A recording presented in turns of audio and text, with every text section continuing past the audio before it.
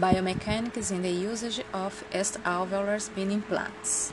One of the most important aspects when using extraalveolar mini implants is applying the best force system.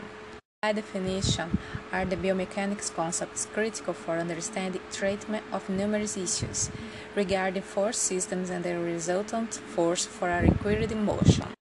It is important to understand the force moment, its magnitude, direction of duration, point of application, and prediction of center of the resistance, center of rotation, differential moment, etc.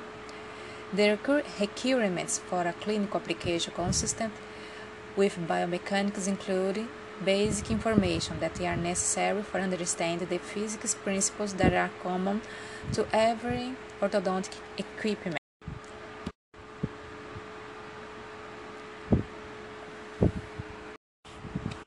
With finite element study in order to determine the correct stress in periodontal ligament. In this manner, with the intention of simplifying this application of biomechanics concepts for treating complex malocclusions instead of segment mechanics and utilizing the numerous accessory devices for the segment arcs classical technique. It's possible to apply multi-vector mechanics provided by a sophisticated force system using extra-alveolar mini implants. Thus, the biomechanics principles for systems applied for the use of extra-alveolar mini implants will be detailed further read.